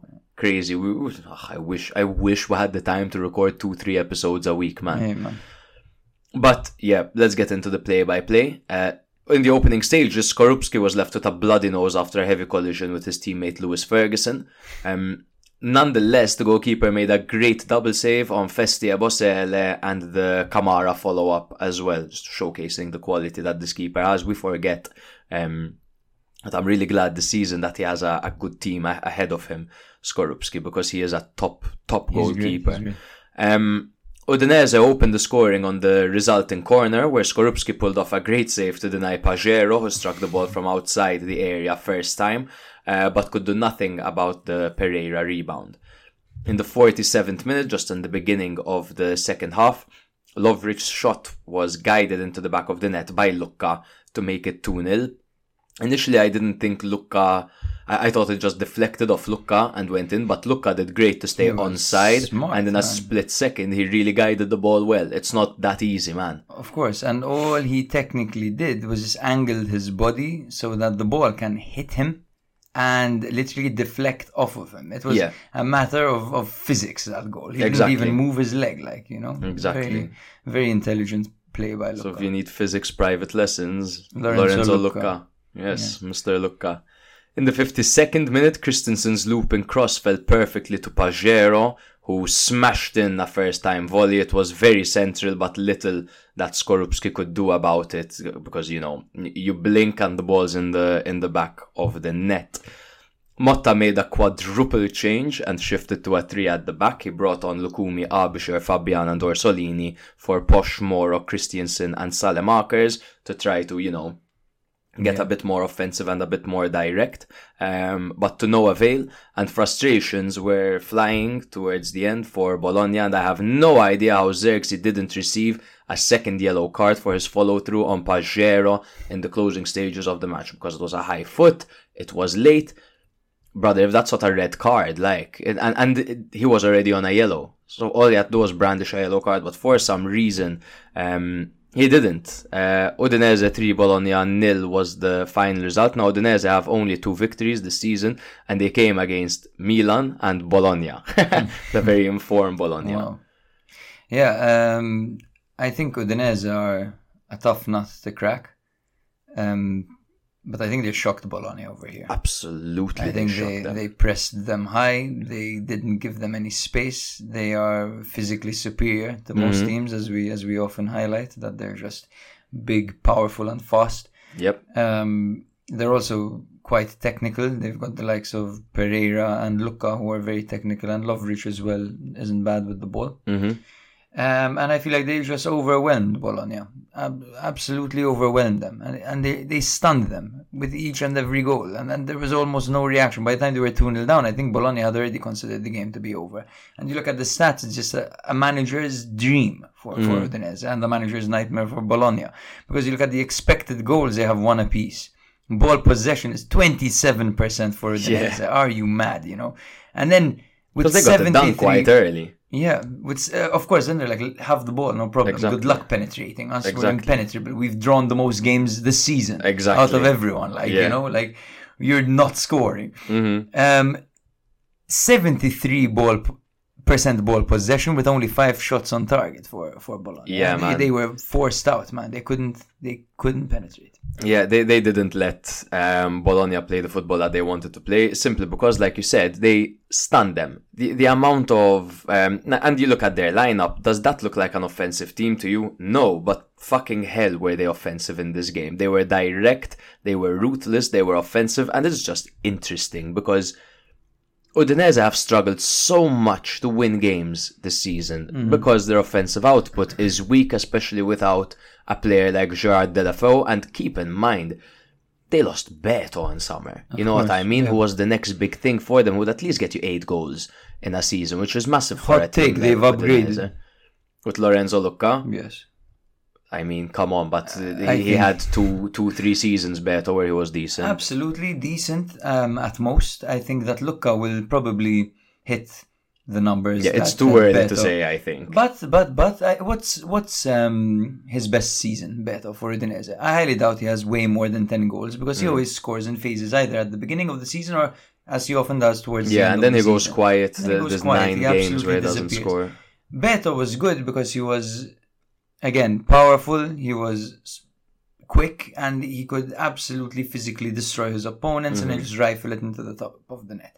Luca offers way more than that, man. Luca's technique, Luca's touch, Luca's... the way he sees the game, the way he reads the game. For me, I'd much rather have Lorenzo Lucca than Beto. It depends totally on the style of the team, because Udinese, who are a pragmatic team, they need someone who could...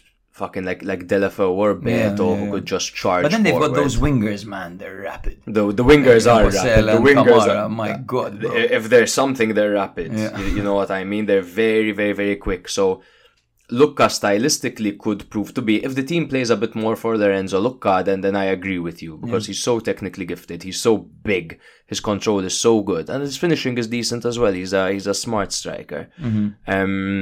But yeah, that's how essentially Udinese just blew Bologna out of the water.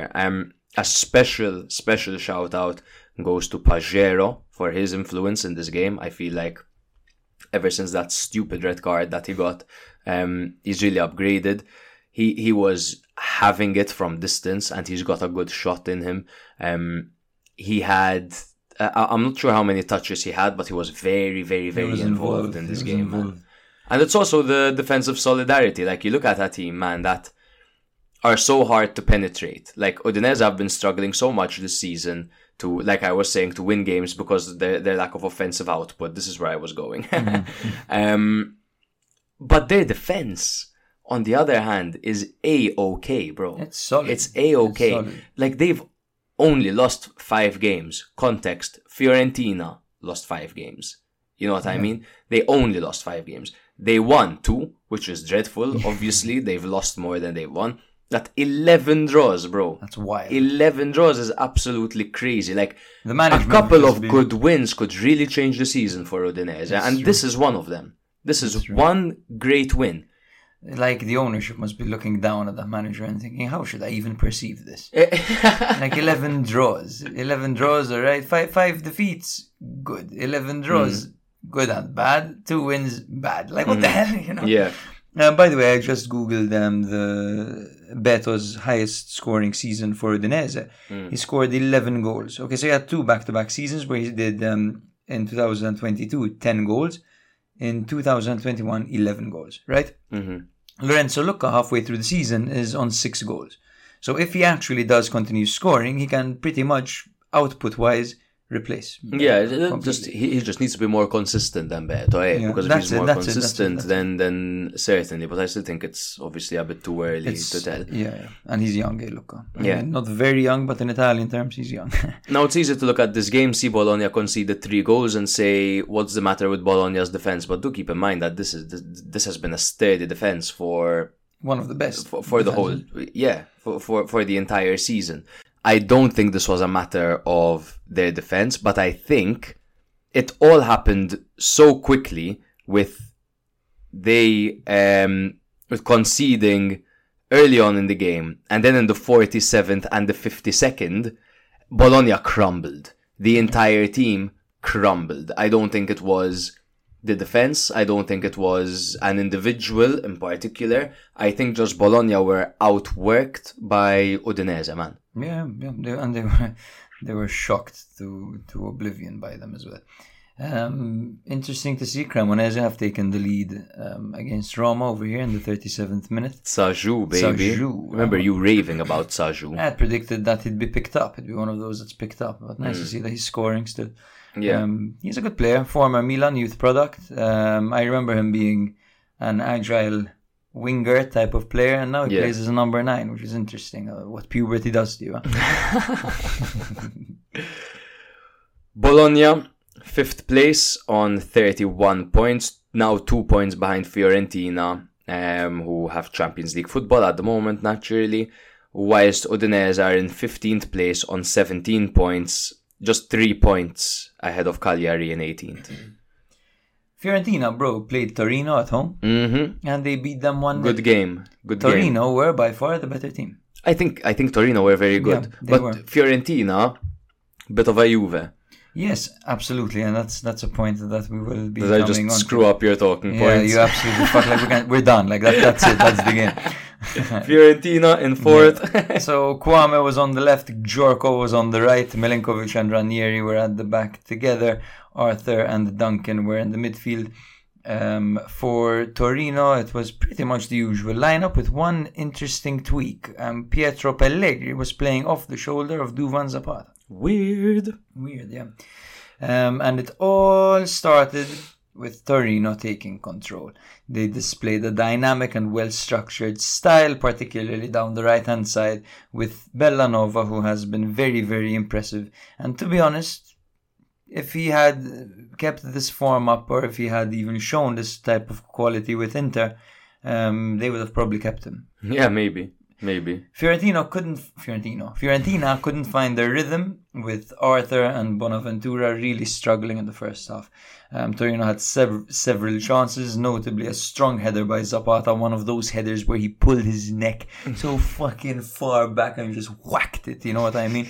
Brilliantly saved by Terracciano, and I feel like Terracciano is most definitely the most underrated goalkeeper in the league. Definitely, we didn't even speak about him potentially being called up for Italy last time. Exactly. And like, he's a contender, you know what I mean? Of course, he's brilliant, man. At shot stopping, not many goalkeepers are better than him. Lazaro had an attempt. He was also denied by Terracciano's acrobatics.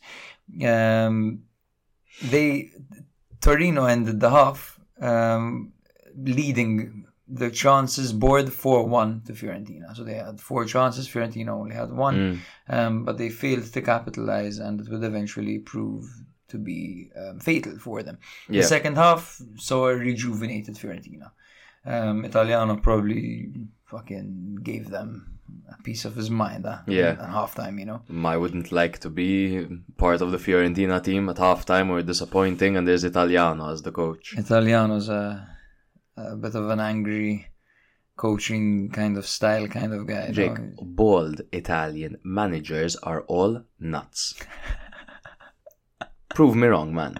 But I mean, you remember Brocchi? Brocchi's kind of bald. No, but Brocchi would count as Brocchi had that fucking never mind. Back in the day. Yes, and then he had that whole gelled back look. I was going to say Brocchi's first game was screaming at the players, remember, in the cup? Yeah.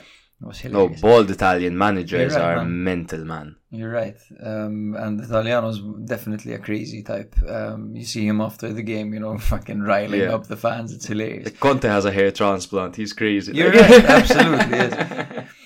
Fiorentina increased their tempo and they tried to attempt to break through Torino's defence. Juric introduced Sanabria and Linetti for some fresh legs. Italiano responded by bringing in Nzola and Mandragora. Fiorentina dictated the game in the second half, but they struggled to trouble Vanja Milinkovic-Savic until the 83rd minute, when Ranieri emerged as a hero for Fiorentina, rising above Voivoda to head home across from Coyote, the ever-impressive Italian young right-back Coyote. Michael Coyote, who whipped in a lovely ball over there, securing the 3 points for Fiorentina.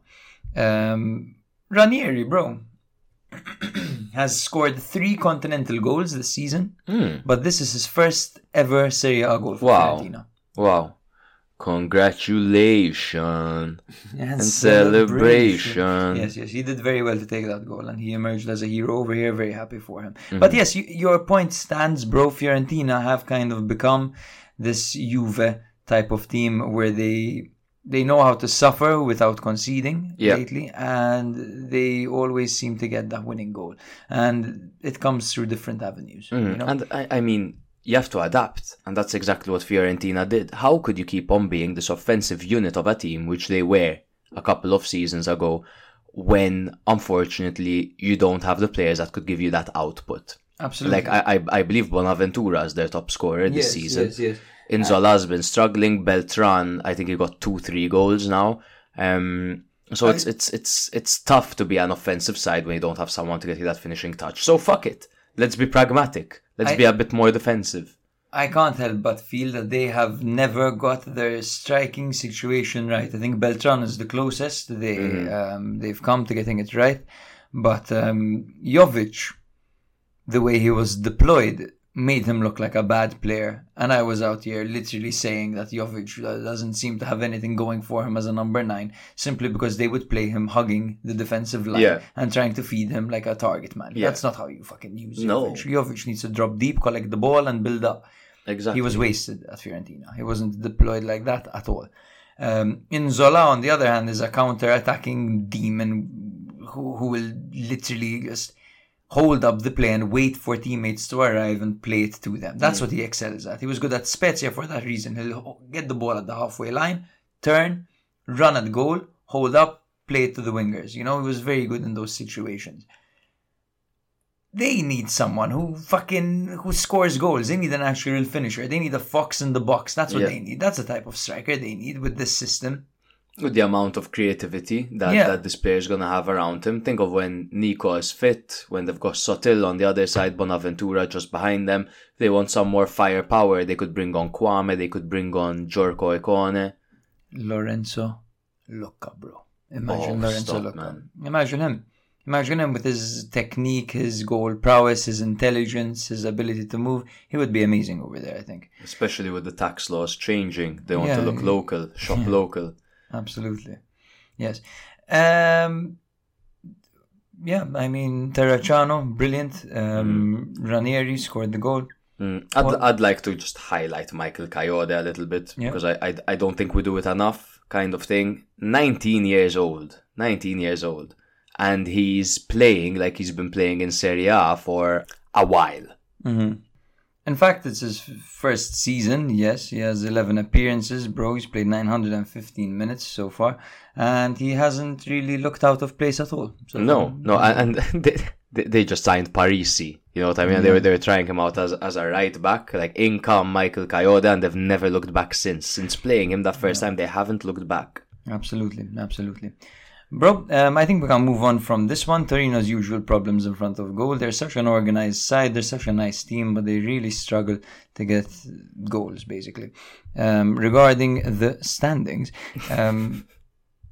Torino find themselves in 10th with 24 points, while Fiorentina are up in 4th with 33 points. Dude. They crept up on us, Fiorentina. They crept up on us out of nowhere completely. So first it was Bologna who crept up on us, jumped into 4th place. And now all of a sudden it's Fiorentina. And to be honest, it's all about how they look week by week. Because last week I was convinced that Bologna looked so much better. You know? It's consistency is key, brother. And this is a team that... And fitness and health and prosperity. Yes. Cheers to that. Inshallah. But there's also a team that has great European experience together, making the Conference League final together. They made the Coppa Italia final together. There's a real sense of unity over there. So even if they're having a dry spell, lest we forget they are a team. Yeah, and they're a team that wins more than Bologna do. Bologna have 7 draws, for example, while Fiorentina have 3 draws. Fiorentina have 10 wins, Bologna 8 wins. Then Bologna don't lose, as we mentioned earlier. 3 losses for them, and then Fiorentina have 5 losses. 2 points separating them. Very interesting. Very Same exciting. amount of losses as Udinese. Atalanta lurking, of course. Roma and Napoli lurking. 5th spot might get you Champions League. Fucking exciting. This is Serie A Spotlight. Atalanta 1, Lecce 0. Speaking of Atalanta, you mentioned them, so I'm going to use that as a segue. Fantastic. Nice. Bouncing off each other. Yes, Atalanta defeated Lecce with the score of 1-0. Atalanta secured their 3rd consecutive home victory, propelling them into the Europa League zone. Toloi, Palomino, Hatteber and El Bilal Toure were still out of action. Scalvini pulled out in the warm-up, replaced by Mario Pasalic, with Derun dropping into defense. I think this is the first time in a while that I've said Derun and not Deron. So let's just track back, all right? Deron dropped into defense. Lamek Banda and Marin Pongracic sat out bans for Lecce, with Pontus Almqvist, Nicolas Ansone and Castro Dermaku out injured. Now the first half saw Lecce managing to keep Atalanta at bay despite the home team's attempts to break through. Atalanta controlled possession, but Lecce's defence, with several key players missing, held firm. We know the approach that Lecce can take, how they can disrupt, how they can sit back and be this brick wall for you. Lecce are the kind of team to make Rafael Leao seem like he's not good at football. In the second half, Atalanta continued to search for an opening, and they got very, very close through Pasalic, who, from a very tight angle, rattled the woodwork with an absolute bullet. Now that would have been our goal of the week without a shadow of a doubt, but unfortunately for Pasalic, that was not the case. In the 58th minute, our goal of the week apparently took place. Just moments after Pasalic's attempt, Lukman received an assist from Pasalic and managed to score with a well-placed low shot from outside the area after making quick work of the defender, giving Atalanta a crucial 1-0 lead. Scamacca missed a couple of opportunities. It was quite a frustrating night for Scamacca, and then in fact he was brought off for the inform Muriel. Now, it was a 1-0 lead for Atalanta. Cometh the 89th minute. In the dying minutes of the match, Lecce had a golden opportunity to equalise when Udon's first-time strike from 12 yards out was brilliantly saved by Carnesecchi. Carnesecchi isn't known to be a solid goalkeeper just yet, He has moments of brilliance, he has moments of clumsiness, but he's a very, very promising young goalkeeper for Italy. This save was magnificent, and he sealed the victory. Had the entire team celebrating with him. What a save it was by Carnesecchi. You wouldn't guess that he's 23 years old. That's so young again for a goalkeeper. Yeah, it was a great experience he got with Cremonese last season, starting game in, game out after Radu fell out of favour. And Carnesecchi simply, he is now a very good goalkeeper. Yeah. So I want to highlight a couple of things regarding Atalanta, who are now on fine form. They beat Milan, now they beat Lecce. They're doing well. Atalanta. Yeah.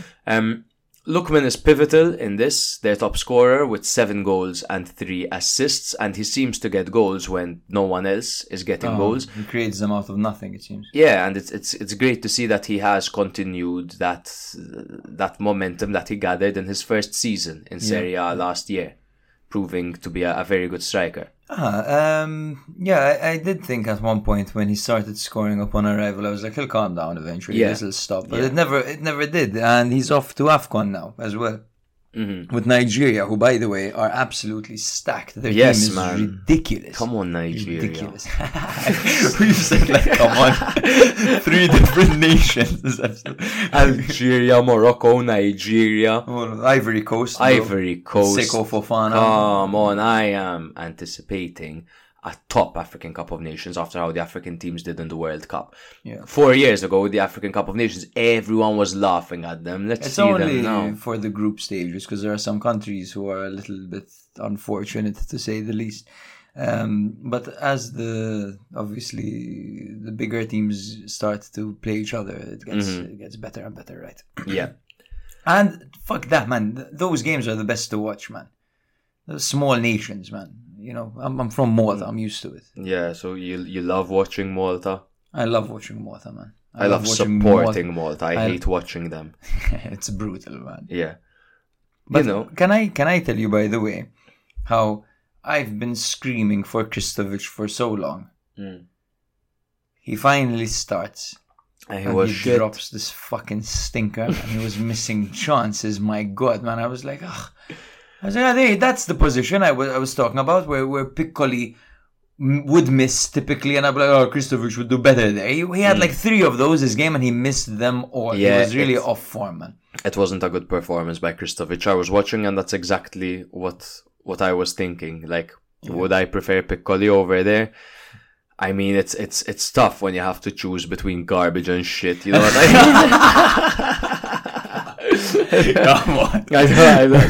I'm being a bit too harsh here. They're both going through a bit of a tough spell, but it's like when I called Verona strikers, and then who would you rather have? Giovanni Simeone, who I've been calling Diego Simeone for 106 episodes now. Kevin Lasagna and Thomas Henry. I think. Who do you prefer, those 3 or Ed, and Eddie? That was so funny, man. Great. I love highlighting my jokes. One more thing about Atalanta. I like this Pasalic way more than the Pasalic that was playing before. The Pasalic that is allowed to roam into the areas he wants to roam into. Because he's such an intelligent player. You cannot put him in a system where, like Atalanta, we know the formation they play. It's either a 3-4-3 or a 3-5-2.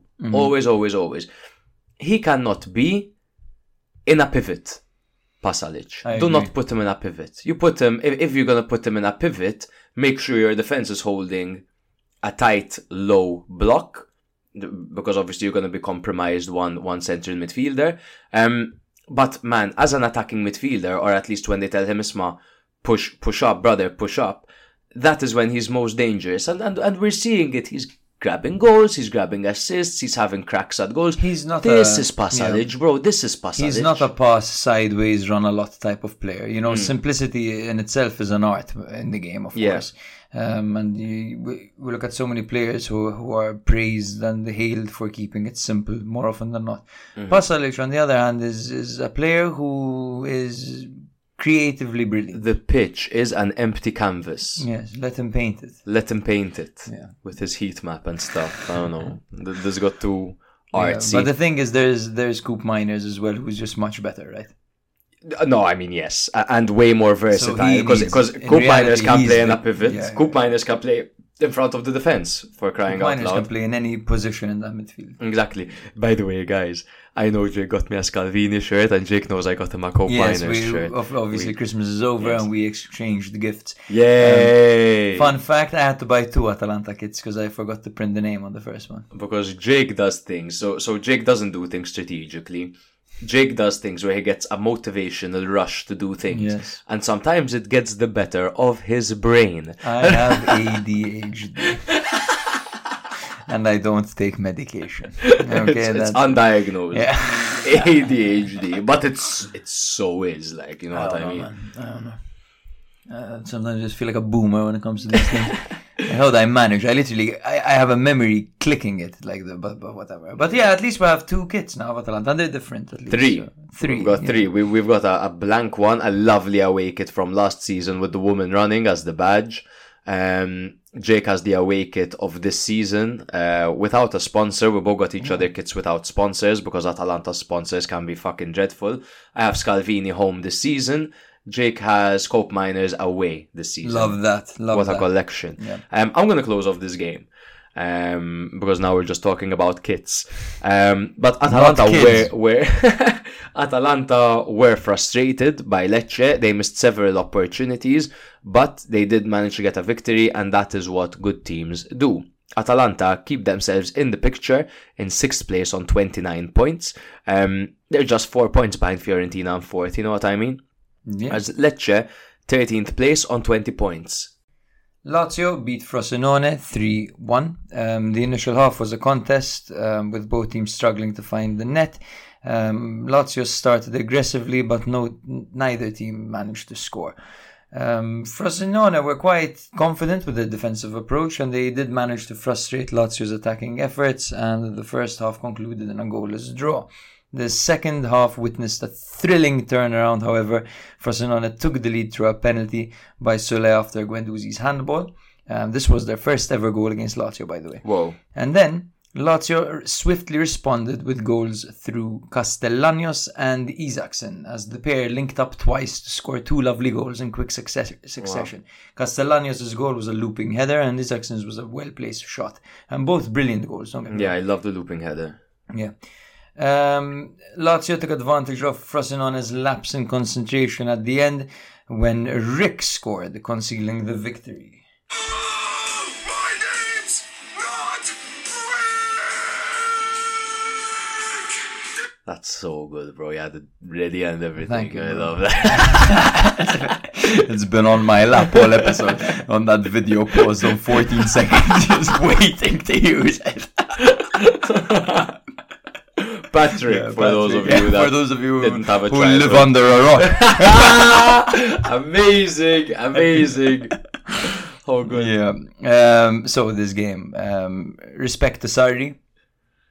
Castellanos was having a stinker, a nightmare, and he kept him on. He showed faith in Castellanos, and Castellanos repaid him. In the second half, it was an absolutely, completely different player. He took out Felipe Anderson, he took out Pellegrini, he took out Kamada, but he didn't take out Castellanos. And who was he going to bring on, to be honest, as well? Yeah. Chiro's out injured, you know? Yeah, but, you can bring on the likes You of... could put Felipe Anderson as a false 9, bring on a winger, maybe. Yes. There are many alternatives. And even Pedro. You bring on Pedro as a false 9. Yeah. But yes, man, it has to be said that these guys, Castellanos and Isaacson, have both repaid Sarri when he didn't substitute them. Isaacson had a similar thing in Europe, I believe. He had a game in the Champions League where he was having a stinker. He took off someone else, and then eventually Isaacson scored them. I can't quite remember the details of the game, but it definitely occurred. I want to talk about a little bit, bro. Felipe Anderson. Mm-hmm. What the hell happened to him? One of the streakiest players there is in the league. I don't know why you seem surprised, because he's literally he's very streaky. It's been his personality and his character style, whatever, for a while, right?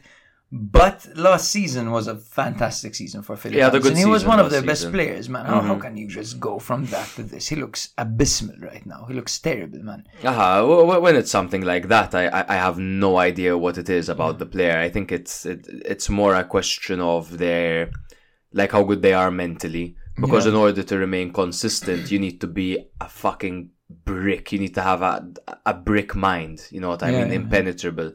Maybe he's just not one of those guys. But to me, he's been streaky a long time, and now he started the season off well. And like you're saying, he had a great season last season. But hey, streaky players have good seasons. Absolutely, yes, man. They were missing Luis Alberto for this game. However, they still managed to score 3 goals, which is very good for them. Luis Alberto, I noticed a thing, by the way, recently. It's like him and Zaccagni play alone. Luis Alberto and Zaccagni. Yes, bro, I mean... And, in fact, Luis Alberto doesn't often change...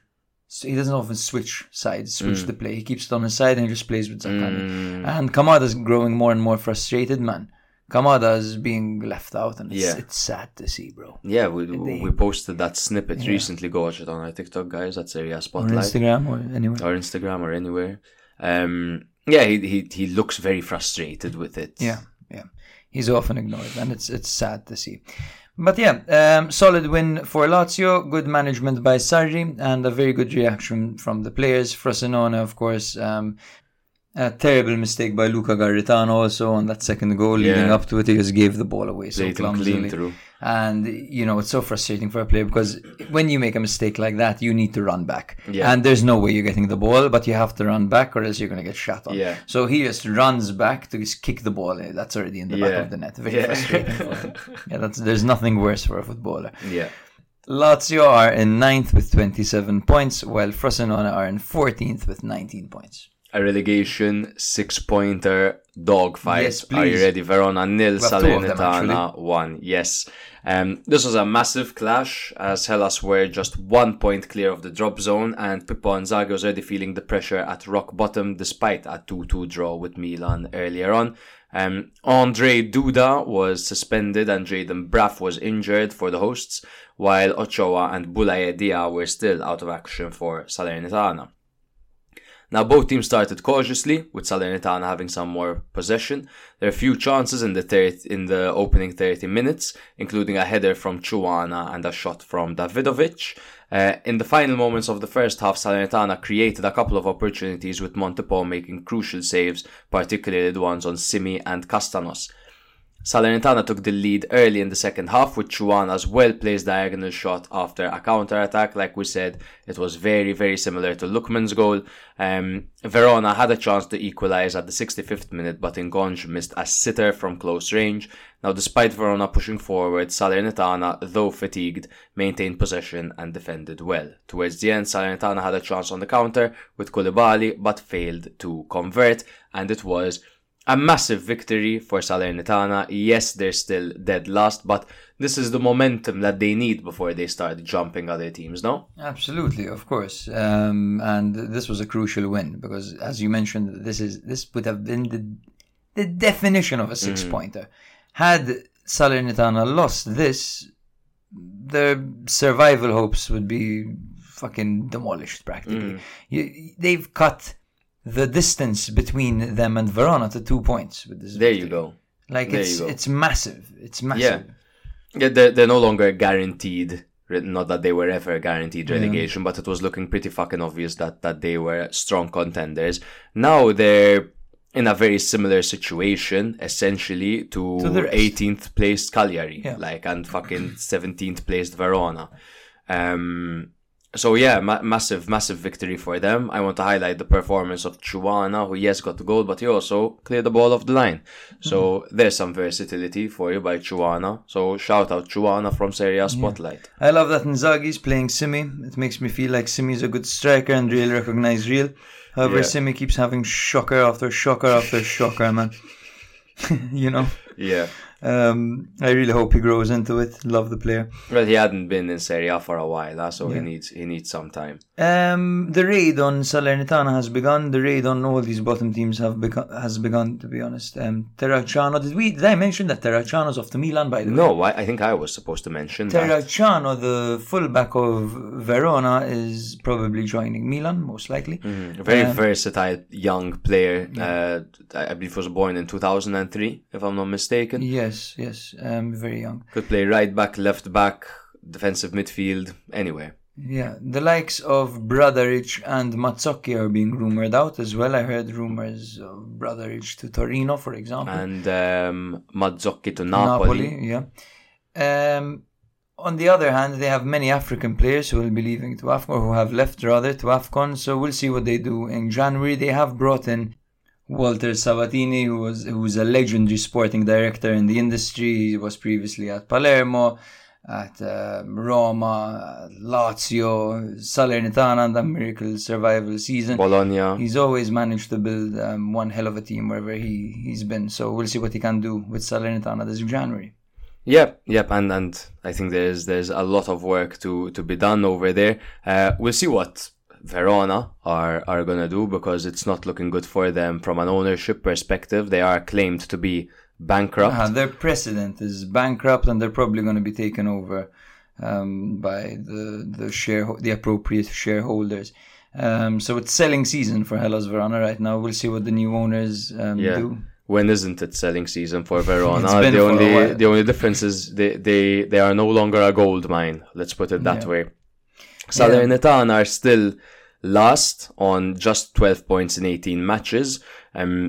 However, they are getting closer and closer to competing with Empoli, Cagliari and Verona. Verona, who are in 17th, are on 14 points. Also, Isaac Hien has joined Atalanta, and that's a massive sign. Yes. He's Hellas Verona's best centre-back. Yep. Yeah, there was also another relegation 6-pointer between Cagliari and Empoli, where Cagliari were, to be honest, better than Empoli, I think, for the majority of the game.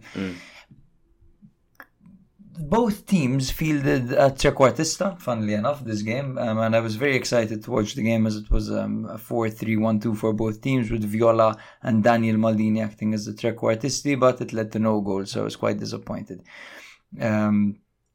The interesting things to note was that Pavoletti did win a penalty for Cagliari, but it was missed by Viola as the goalkeeper saved it.